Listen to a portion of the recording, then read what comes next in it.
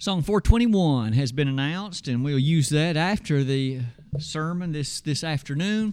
Always good to be able to come together for the purpose of offering worship unto God, to encourage one another, and to do those things in spirit and in truth that we find written and encouraged in the Word of God. One of the things about the New Testament, of course, is that it presents to us that which is the will of God for you and me today. And we certainly are thankful for God's clarity so that we can understand what He has told us. This evening, I would invite you to consider with me the first of a two-part series of lessons dealing with a very interesting character mentioned in the New Testament. As you can see on the slide, it's going to be none other than Melchizedek. It is with that in mind that I would perhaps use this lesson, at least in part, to prepare us for what will really be developed more thoroughly next Sunday evening, if it be the will of God. But to do that, may I at least invite you to consider this slide that will be an introductory one as follows. Isn't it rather interesting that as you and I open the pages of God's divine book, that we encounter, of course, a whole host of realities in that God has addressed His will once and for all time for everybody. It meets every need that we have, but it presents that truth in some very intriguing ways. At the top of that slide, I might ask, there are situations in the Word of God wherein the truth is presented very simply. A direct commandment, and I've listed baptism as an obvious one. Jesus said, "He that believeth and is baptized shall be saved." It doesn't take really that much appreciation to understand what that says. But isn't it true there are some layers of truth contained in the Bible which one has to dig much more notably in order to mine the fullness of the truth contained in that statement? I might suggest to you this evening that Melchizedek, it seems to me, falls in that category. As you and I read through the Word of God, we encounter Melchizedek on a relatively few occasions. The book of Genesis, the book of Psalms, the book of Hebrews. That's it. And yet, by the time we first encounter him in Genesis, we learn a few initial truths about him, and perhaps that whets our appetite, but at that point we have no idea what will be developed from it. By the time we get to the book of Psalms, it, needless to say, develops within us a tremendous appreciation because we see there what we had not seen in Genesis and maybe would not have expected it. And by the time we get to Hebrews, that which we saw then, and that which has been thoroughly developed and is now a critical part of the New Testament era, is amazing. At the bottom of that slide, I would ask you to note some people have called the truth about Melchizedek as the single most profound truth in all the Bible. The deepest, single most profound truth. I don't know that I could disagree with that. Perhaps you have often considered it yourself. Why don't we then, for tonight and next Sunday evening, turn our attention to the ways in which Melchizedek teaches us some rather interesting and profound truths. As usual, it would seem to me the wisest way to begin that is to first appreciate what the setting is in which we first encounter this gentleman. You might want to revisit the book of Genesis with me, for there is where we'll encamp for the next little bit of our lesson tonight. You might recall that there was, of course, a gentleman named Abram, and later we came to recognize him as Abraham. So more often than not, I'm just going to refer to him in that way, but you understand that God changed his name from Abram to Abraham, and that didn't happen until Genesis chapter 17. And although the events of Genesis 12 and 14 were prior to that, I think I'm still going to just call him Abraham. That seems to be what naturally more quickly comes to my mind. But you'll notice that Abraham in Genesis 12 had been told by the God of heaven to leave where he currently was dwelling in Ur of the Chaldees and go to a place that he would be shown. And I suppose we've often remarked what a statement of faith that was on his part. He left where he was living and journeyed to a place that he did not yet know. God was going to basically tell him when he got there. How comfortable would you and I feel behaving like that? Pack up your things and leave. And although you don't yet know where you're going, I'll let you know when you get there. That took a great deal of confidence and assurance of the God of heaven. And so it was that chapter 12, in fact, gives us some detail about the details and the features of that journey. But you and I might quickly observe that chapter 13 of Genesis brings us to this understanding. Lot, who is Abraham's nephew, they both had arrived at the point of being rather wealthy individuals. Their herds and their flocks and their herdmen were of such number that there became to be a quarrel between them. Now you might pause to notice, here was a quarrel between those who had appreciation of the God of heaven, and they settled if they dealt with it like this. Abraham said, you pick up which way you want to go, and I'll go the other one. Abraham knew that it wasn't wise for people who believed in the same God, who had convictions relative to him, to be quarreling amongst themselves and to be responsible for that happening. You and I remember the choices that they made. Lot chose that well-watered plain of the Jordan River Valley. Ultimately, that, of course, would be in the direction towards Sodom. Abraham chose the other direction. And we each remember what came to pass in the years that followed that set of choices. I might say, though, that we quickly learned that not only did Lot dwell in the direction toward Sodom, it wasn't very long he was living in the middle of the city. He was living in the city.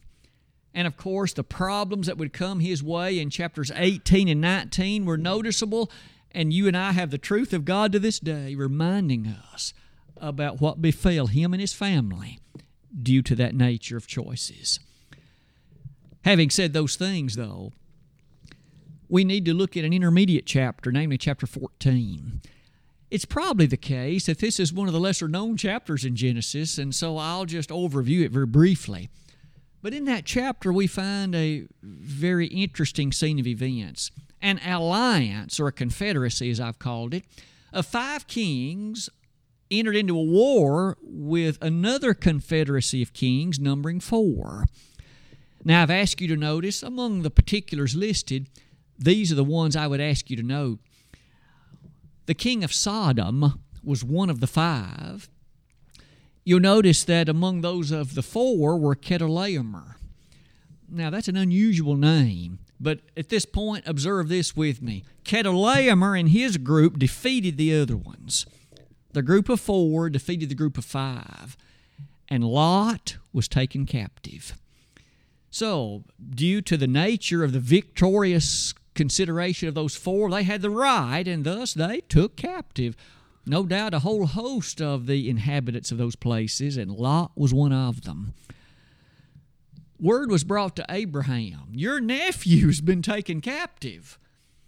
And at this point, we notice that Abraham pulled together 318 of his servants, in essence formed a rather massive posse, and went after them. And they were victorious. He recaptured Lot, and in fact, he brought him and his possessions back with him and brought them back to safety. Among other things, doesn't that highlight the kind of person that Abraham was? He was wealthy enough to have that many servants and wealthy enough to be able to arrange them in a kind of militia. And he was able to, in fact, with the skill set that they had, to overcome that set of kings that had just been victorious over that other group of kings. One must be impressed. You'll notice at the bottom of that slide, I would ask you to notice that the victory then that Abraham enjoyed bringing them back quickly brings us to the closing verses of chapter 14. That victory that Abraham enjoyed brings us to note the following. Could I direct your attention to Genesis 14 and notice how Melchizedek appears? We encounter him for the first time in the Bible in this passage. Genesis 14 reads as follows. I'll begin reading in verse number 17. And the king of Sodom went out to meet him. This is Abraham after he was coming back from again recapturing Lot. The king of Sodom went out to meet him after his return from the slaughter of Chedorlaomer, and of the kings that were with him at the valley of Shaveh, which is the king's dale. And Melchizedek, king of Salem, brought forth bread and wine, and he was the priest of the Most High God. And he blessed him and said, Blessed be Abram of the Most High God, possessor of heaven and earth. And blessed be the Most High God, which hath delivered thine enemies into thine hand. And he gave him tithes of all. And the king of Sodom said unto Abram, Give me the persons, and take the goods to thyself. And Abram said to the king of Sodom, I have lifted up mine hand unto the Lord, the Most High God, the possessor of heaven and earth, that I will not take from a thread even to a shoe latchet, and that I will not take anything that is thine, lest thou shouldest say, I have made Abraham rich. Save only that which the young men have eaten, and the portion of the men which went with me, Aner, Eshcol, and Mamre, let them take their portion. And there we have it, the introduction of Melchizedek. Now, I've tried to highlight very briefly some of that which we've just read, but you notice that upon his return, as Abraham came back from that victory, Melchizedek met him. As we are introduced to Melchizedek, it is said that he was the king of Salem. So he was a king. But not only that, the next verse goes on to say he was priest of the Most High God. Here was a man who was both king and priest at the same time. You may want to keep that in mind. That's extremely rare. It's extremely unusual. He was both king and priest. Not only that, you notice that he blessed Abraham. Now, as we shall see next Sunday evening, the greater always is the one who blesses the lesser. So he must have been greater than Abraham. And we all know what kind of person Abram was. He was the father of the faithful. He's the one so often looked to as that great friend of God. And yet, we notice that Melchizedek actually blessed him. Perhaps one final thing, and it is this: Abraham paid tithes to him. Our text just informed us of that truth. It is with those things in mind we now have been told a few facts about Melchizedek and Abraham's introduction to him. What about some lessons then, or at least some truths and observations that can be very helpful and at least intriguing to you and to me? Tonight I'll just share 5 of them with you, and then we'll save the rest until next Sunday evening. But the first one is this one. I've simply entitled it beneath the heading of the word frequency. We know that the word frequency means the oftenness with which something is done. That's what I mean by it here as well. You may notice, again, we've just encountered Melchizedek, and he lived in the times of Abraham. That's when he actually walked this planet. But yet, in the lesson text for the evening, in Psalm 110, verse number 4, this is what we read. The Lord hath sworn and will not repent. Thou art a priest forever, after the order of Melchizedek. And suddenly the name Melchizedek occurs again. May I suggest to you that the book of Psalms was written well over 1,000 years after the actual time of Abraham. And so Melchizedek was long dead. And yet there was something about his life, something about his consideration, and the way in which he was what he was, that was a truth embedded in the very will of God. And so it is. That's the reason for our consideration of this. It's truly an impressive thing, isn't it? What was meant when the psalmist said, Thou art a priest forever, after the order of Melchizedek? Because after all, the book of Psalms was written in the life and times of the Levitical priesthood of the Old Testament. Aaron and his sons were the priests. So why did the psalmist say it the way he did? Was he talking about Aaron? Was he talking about one of Aaron's descendants? If not, who was he talking about? That's part of what our discussion will no doubt need to seriously consider. You'll notice, though, one additional matter about that. And it goes back to that word frequency. On occasion, you might be asked the question, what is the single passage in the Old Testament that is quoted most often in the New? Now, please think again about the way I worded that. If you had to find the one verse out of all of the verses in the Old Testament, all 23,145 of them, which one is the one quoted most often in the New Testament? It's Psalm 110, verse 4. There's our answer. And it relates to Melchizedek. Something about Melchizedek is quoted 7 times in the New Testament. That's rather remarkable. I'd suggest to you that is very intriguing. It is the case that all 7 of those quotations will occur in the book of Hebrews, and so no doubt a fair amount of our discussion will in fact take us to that New Testament book of Hebrews. And that brings me to point number 2 in the lesson tonight. You may want to turn over to the book of Hebrews for just a moment and make an initial observation or two with me. In Hebrews chapter 5, we first come to a presentation that the inspired writer makes. If I could point out, the book of Hebrews is such that its background involved the following. There were individuals who had grown up and known well the faith of Judaism. They were Hebrews, if you please. They trusted in the law of Moses. And yet they came to know Jesus. They obeyed the gospel. They left behind their commitment to the law of Moses, and they simply were New Testament Christians. But because of that decision and because of that choice, they now were suffering great persecution. Persecution that caused them to be weary. Persecution that caused them to, in some instances, fear for the other matters of their life. We all remember how seriously the Jews persecuted people that claimed to be Christians. Remember what they did to Paul? Remember what they did to Jesus? Remember what they did to others? Once these people left the law of Moses behind and placed their confidence in New Testament Christianity, they suddenly found themselves greatly persecuted. And for many of them, their tendency then was this.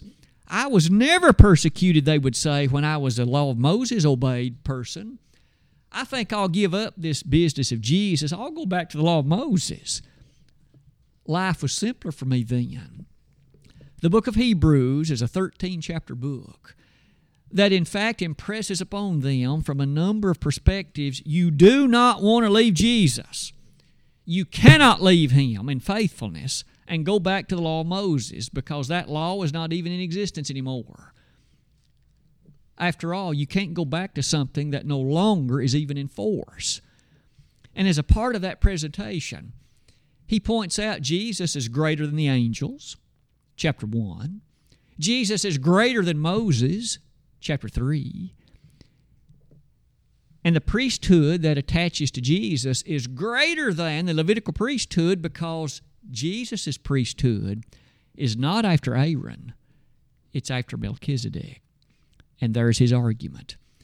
And thus he will devote upwards of 3 complete chapters in this book to talk about the priesthood of Jesus. And he shows time and again that it's connected to Melchizedek and not to Aaron, not to any of the other Levitical priests of the Old Testament. And that presentation is rich and profound and so very interesting. In chapter 5, as I pointed your attention a moment ago, you'll notice in verse number 6 of that chapter, at least for the first time in this book, we encounter this wording. As he saith also in another place, Thou art a priest forever, after the order of Melchizedek. And there's an exact quotation from Psalm 110, verse 4. And thus, we again see the first of 7 occurrences in this book, these references to Melchizedek.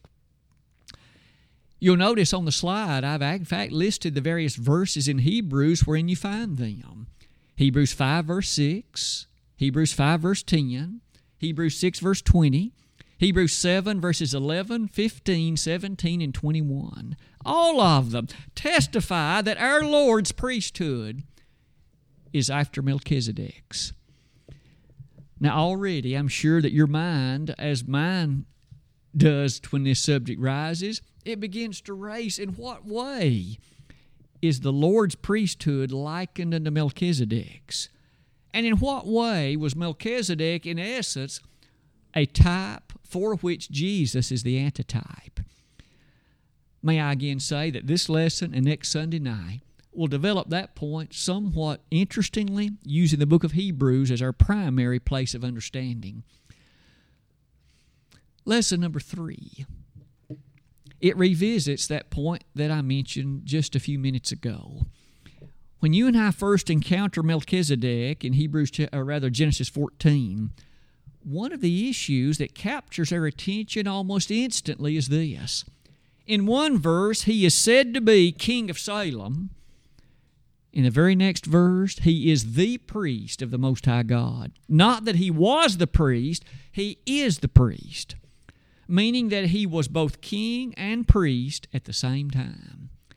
He simultaneously occupied both of those positions and both of those offices. I've asked you to notice on the slide the following.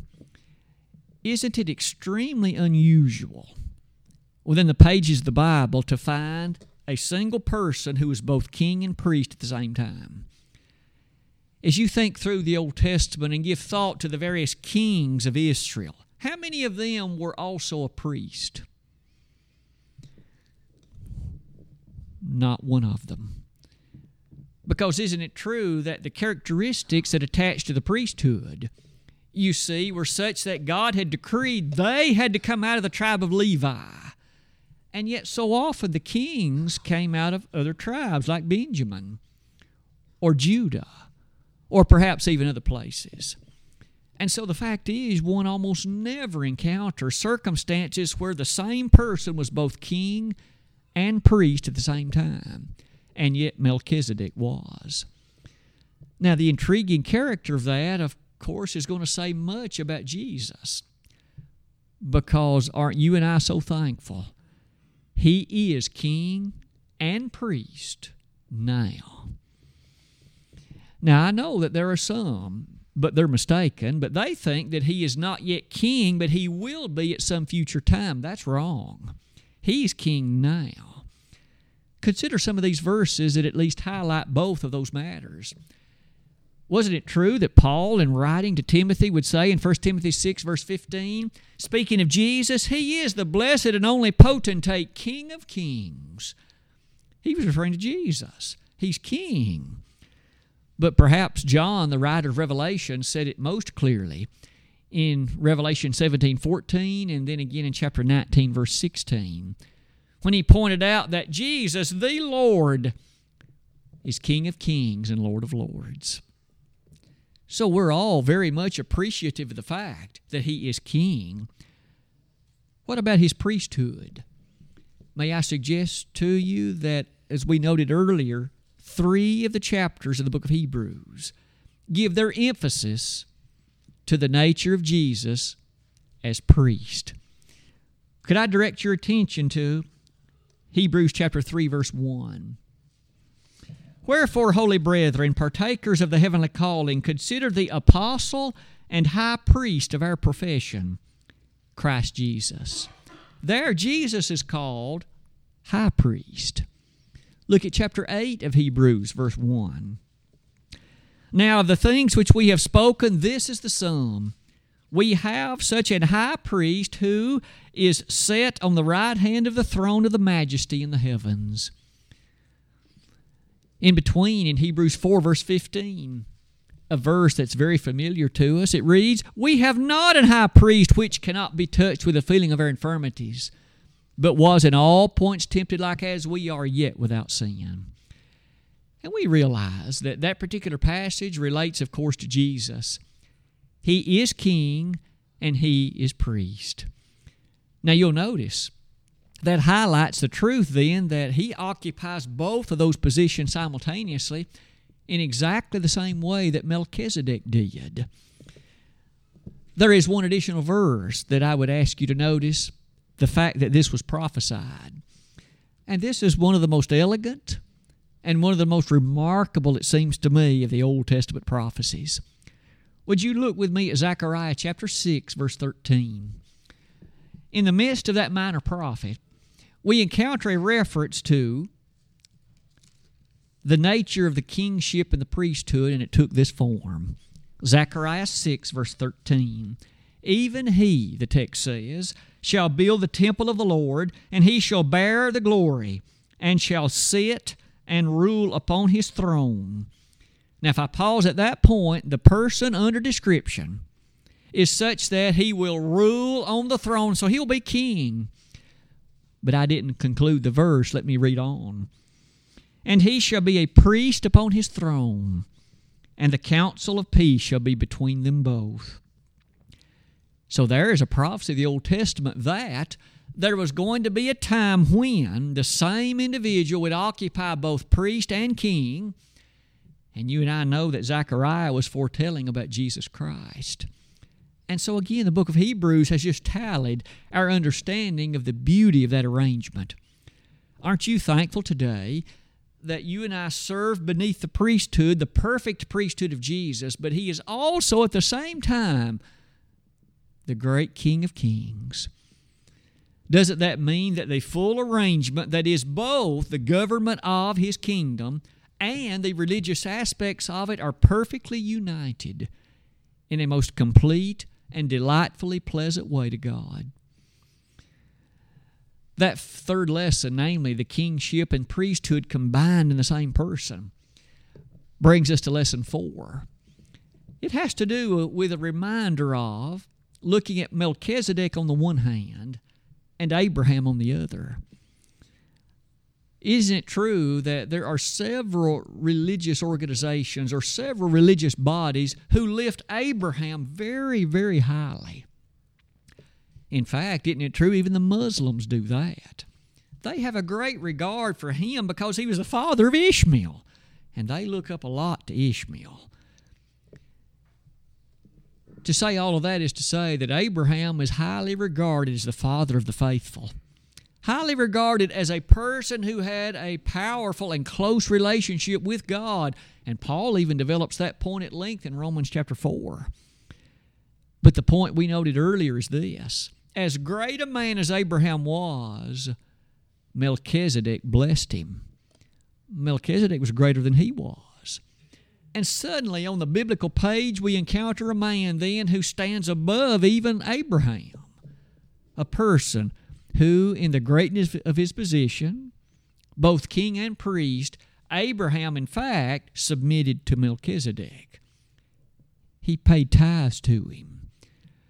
On the slide, I've asked you to notice that as Paul develops that point in Romans chapter 4, he makes this observation: Abraham was not weak in faith.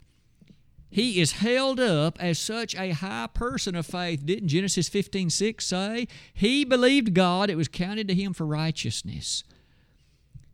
And yet, Melchizedek was greater than he. Now, may I remind each of us that we have a number of Old Testament chapters that describe Abraham, and so few that describe Melchizedek, and yet he's going to occupy a pivotal role when we come to the book of Hebrews, for the most part, next Sunday night. One last thing on that slide. The Hebrew writer will develop at least a part of this in Hebrews chapter 7, verse 4. Could I invite your attention to that passage as the inspired writer says, "Now consider how great this man was, unto whom even the patriarch Abraham gave the 10th of the spoils." Even the Hebrew writer says, if Abraham in his greatness paid tithes to and was blessed by Melchizedek, he said, consider how great Melchizedek must have been. Perhaps you and I have given too little attention to Melchizedek. That's in fact the hope of this lesson and the next, to remind us of what the Word of God has to say about that man. As we close that slide, the fifth and final point of the lesson tonight will develop this idea. So far, we've talked about the man Melchizedek, and we've highlighted some of the priesthood that was his. But one other point is worthy of our initial consideration, as at least we develop this point ready to springboard into the lesson next Sunday evening. And it has to do with the contrast to the Levitical priesthood. Now, I know that wording is somewhat lengthy, or at least it's somewhat involved, it would seem, but all I mean by that is this.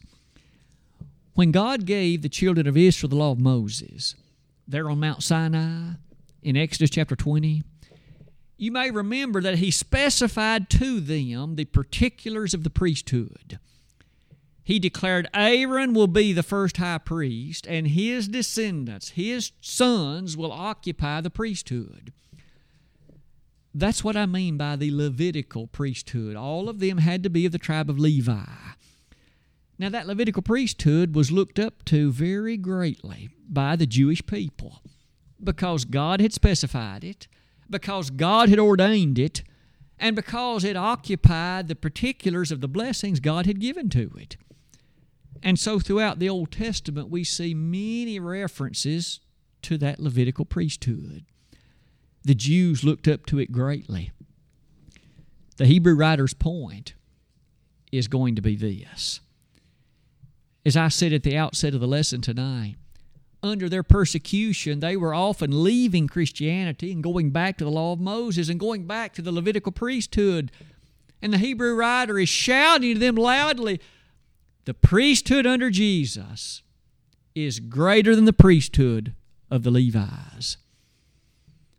The Levitical priesthood is inferior to the priesthood of Jesus because Jesus is a priest forever after the order of Melchizedek. Jesus' priesthood is not after Aaron. It's not after the sons of Aaron.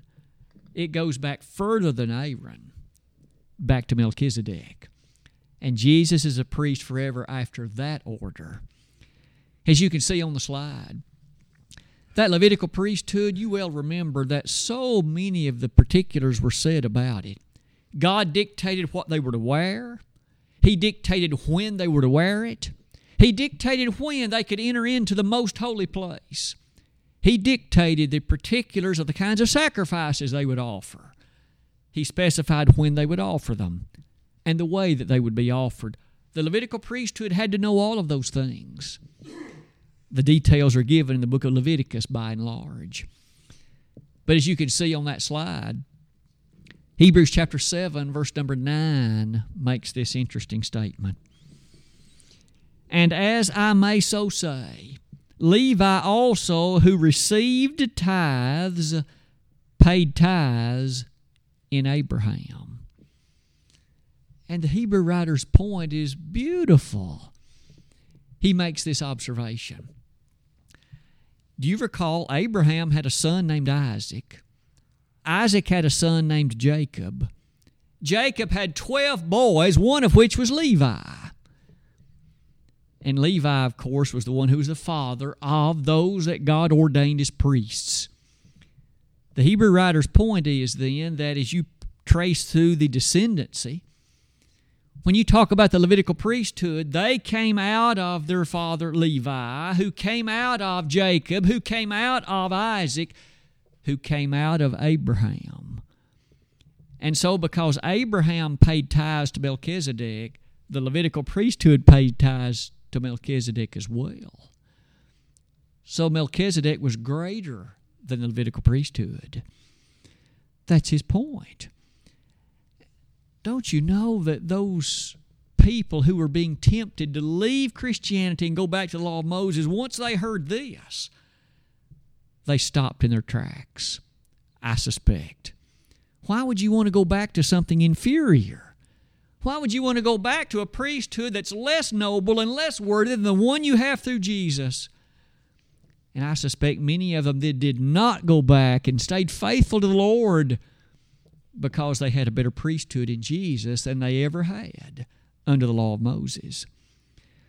As you can see near the bottom of that slide, the high priesthood of our Lord is perfect. May I emphasize the word? Jesus is sinless. Those priests of the Old Testament, they were just men. They committed sin.